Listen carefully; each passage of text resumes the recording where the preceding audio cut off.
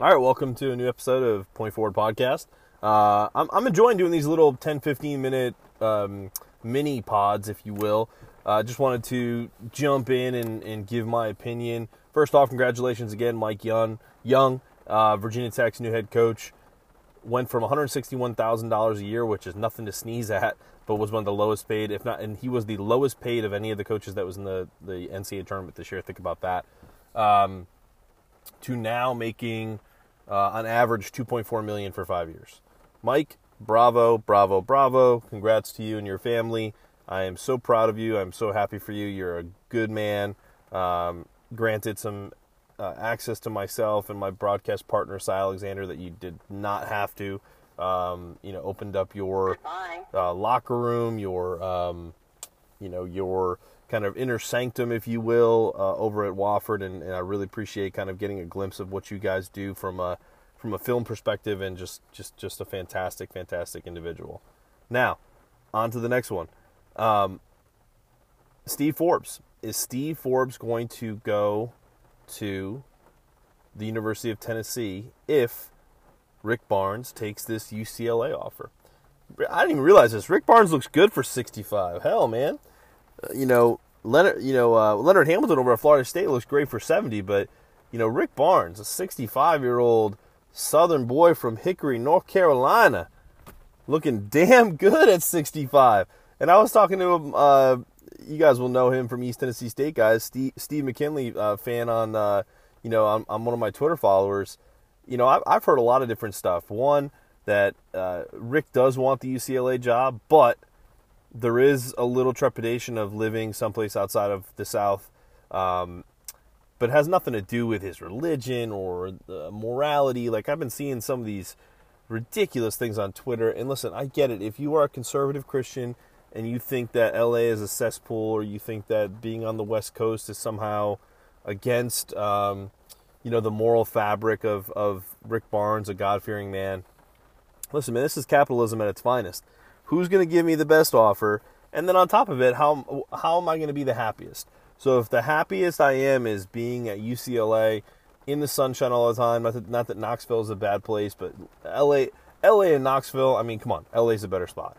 And I know it's 65, it's a little different, but the perks, the living near Hollywood, the dealing with, maybe some celebrities that could, up your profile. The $5 million a year, yes, crazy sales tax or state income tax would kind of knock that down, but he would get so many perks. They'd probably pay for his housing, get him a beautiful mansion up in Brentwood. He wouldn't have to go downtown LA where the quote unquote cesspool is.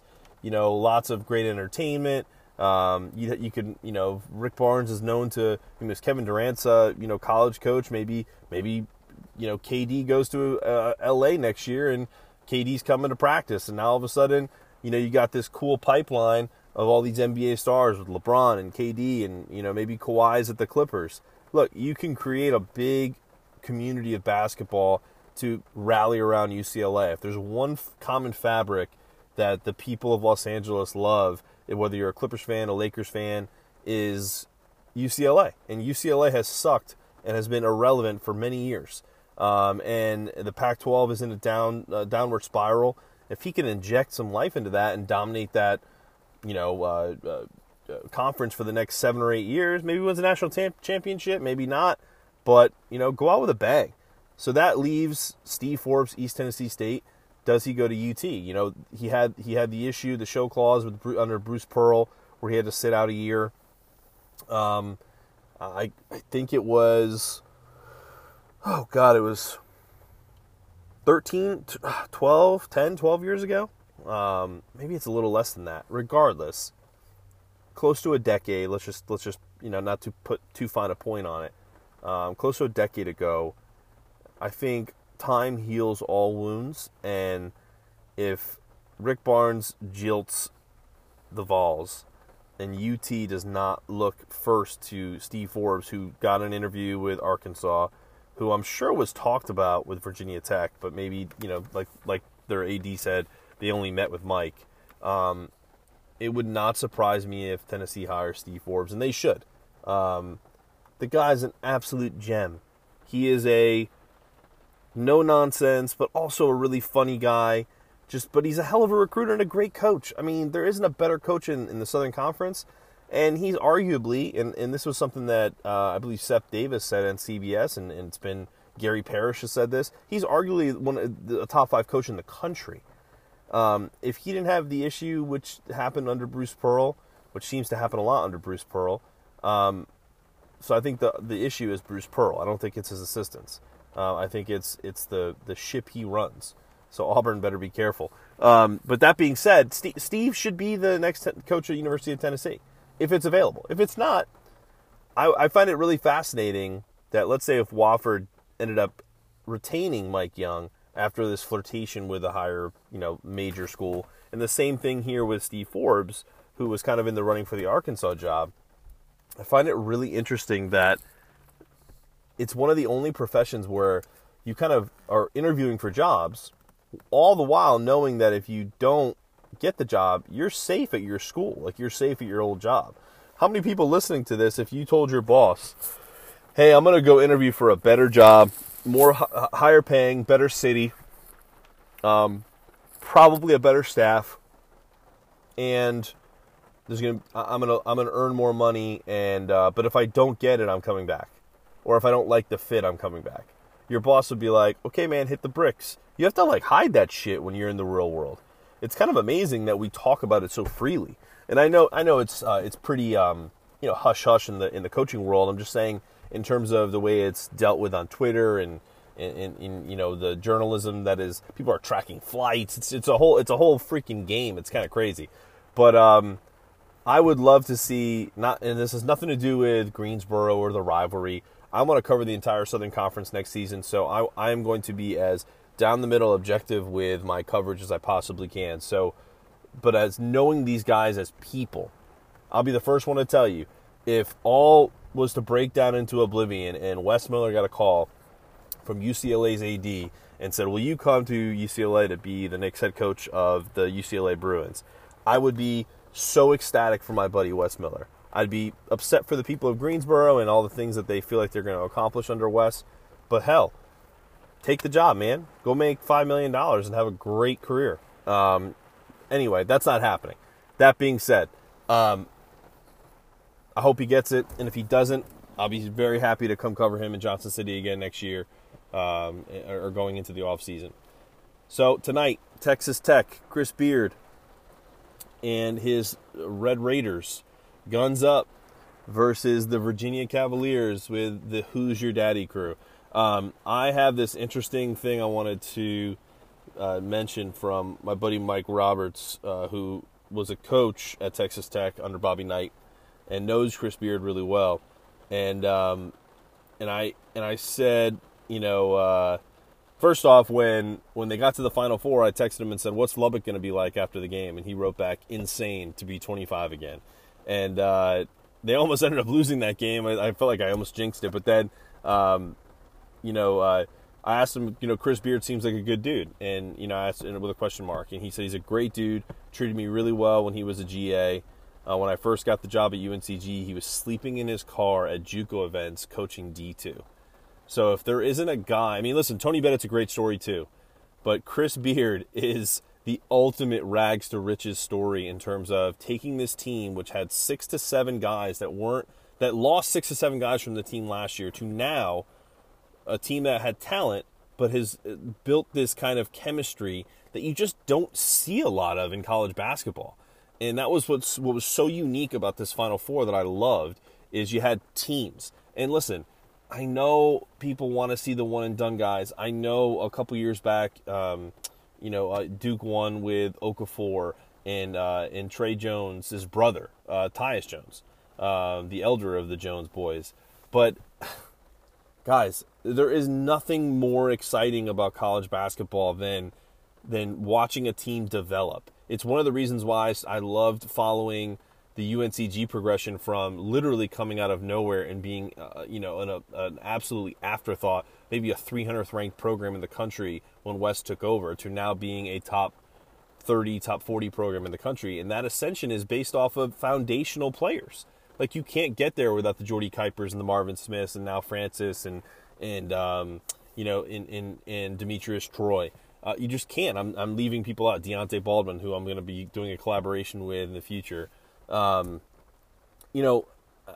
happy for a guy like Chris Beard because he's created it with an old school mentality. I love the article of them going on a retreat and doing no cell phones, because as much as I love using this and responding to fans on Twitter, etc., it's great to decompress and not have anything to do with even your passion. So I think that was great, just to kind of create this camaraderie for the team, because kids don't ask each other questions anymore.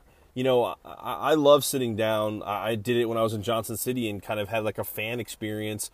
And I say fan loosely. It's almost like that we become friends.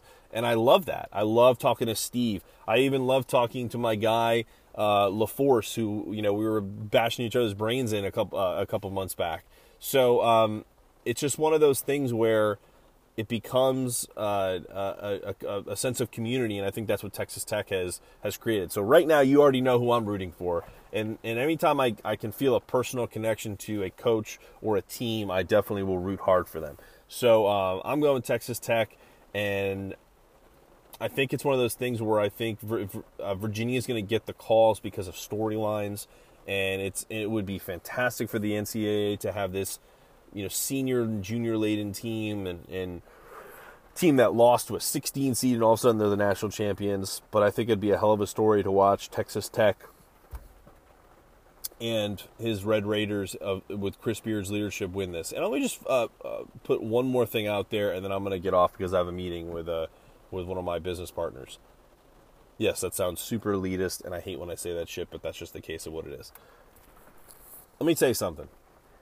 All these people on Twitter that are looking to complain about CBS's coverage, where they feel like it's this liberal deal where anytime someone is religious, they have to cut away from it. I find that so offensive and so ridiculous, in particular because I guarantee those same people who got upset about that didn't listen to Ernie Johnson right after they cut away to the set, after those guys knelt in prayer. He literally says, nice moment there with Chris Beard and Texas Tech, as they kneel in prayer in their locker room. It's literally directly after the quote-unquote, as if the producers said, hey, cut away, they're about to pray. That's not what happens. I've started to produce radio shows. I've started to help with producing a podcast. That is not the case. If I was in that same position, I would definitely ask them to cut away from it, because that's a private moment. Listen, for all of the Christians in that denomination where you feel like you need to spread the word of God, fantastic. And I'm sure Chris Beard is going to have plenty of opportunity. Dabo Swinney has had that opportunity. Trevor Lawrence, when they won the national championship, had that opportunity. No one is trying to silence Christians, okay? Louis C.K., I know he's not the most controversial, not the best figure to kind of relate to this, but he has this great joke from his last special, pre-Me Too movement, where he talks about, like, listen, Christians have won the culture battle. Got cut off there. No, what I was going to say is that, I just feel like the conspiracy guy that, says that everything is either liberal or conservative or whatever, it just takes all the joy away from watching sports. Like, get off your high horse. Like, try to just enjoy what you just saw. And I know people don't realize this in particular, is that the majority of people who cover games and the majority of people who are involved in sports, I'm not talking about journalists, I'm talking about coaches, former players, etc., are religious, and most of them have conservative values. Like, even someone like Charles Barkley, who is, kind of swings both ways, if you will, in that regard. He's a pretty conservative dude, and I know he's gotten a little more progressive, I guess, if you could call it that. But I mean, come on. I mean, Clark Kellogg. I mean, my broadcast partner, Cy Alexander, is a God-fearing man. Like, it's one of those things where it's the only thing that frustrates me about Twitter and the way sports is covered is you get these knuckleheads who try to make it about their preaching and their religion versus the game. Okay, And I have an issue with that. I really have an issue with promoting anything that should be, in my opinion, private. And maybe that's my Northeastern Catholic upbringing, where it's like, you prayed, you kneeled, you did your thing for your hour. You didn't go around asking people if Jesus Christ was your Savior. You just were Catholic. Like, that's just, there were a lot of other weird stuff that Catholics did, and I'm a non-practicing Catholic, but I still have the kind of values, if you will, of that. So it's just an interesting, I just wanted to address that because I got into it a little bit with some people, and I actually got blocked by someone. I said, that's just false. Like, the producer is not cutting away from Chris Beard because he's kneeling in prayer. That's a joke. And what completely vindicated it for me was I watched it over again, and Ernie Johnson comes in right away with a beautiful comment. Nice moment for Chris Beard and the Texas Tech Red Raiders as they kneel in prayer in their locker room. So as I go, I'm giving my pick. I'm going to go Texas Tech 68, Virginia 64. I think Texas Tech will pull away and kind of hold on towards the end. But I think Virginia, I mean, shit, you could go either way with this one. But I'm going to go Texas Tech because, I don't know, man. I just feel like that good juju with Chris Beard and his guys. And you know what? I hope Chris Beard comes out when they win that and he cuts down the nets and he says, this is for Jesus. Because they're not going to cut away from that. And it's just going to prove my point about there's no censorship to religion, okay? There's a ton of people all over the country. In particular, think about the two states that are being represented in this national championship game. Virginia, pretty religious state, and Texas. So let's all slow our roll a little bit when it comes to that stuff. And I look forward to a great game. So anyway, let's see what happens with the Steve Forbes stuff.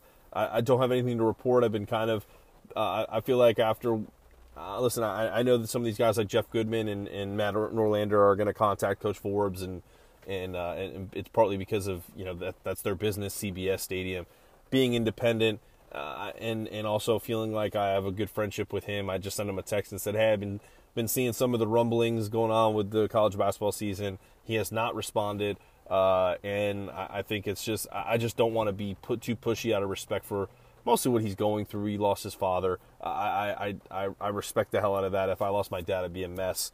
And I just hope Coach is kind of leaning on family in making a good decision based off of what him and his family want to do in the future. So I wish him nothing but the best, and the whole Forbes clan and all of ETSU Nation.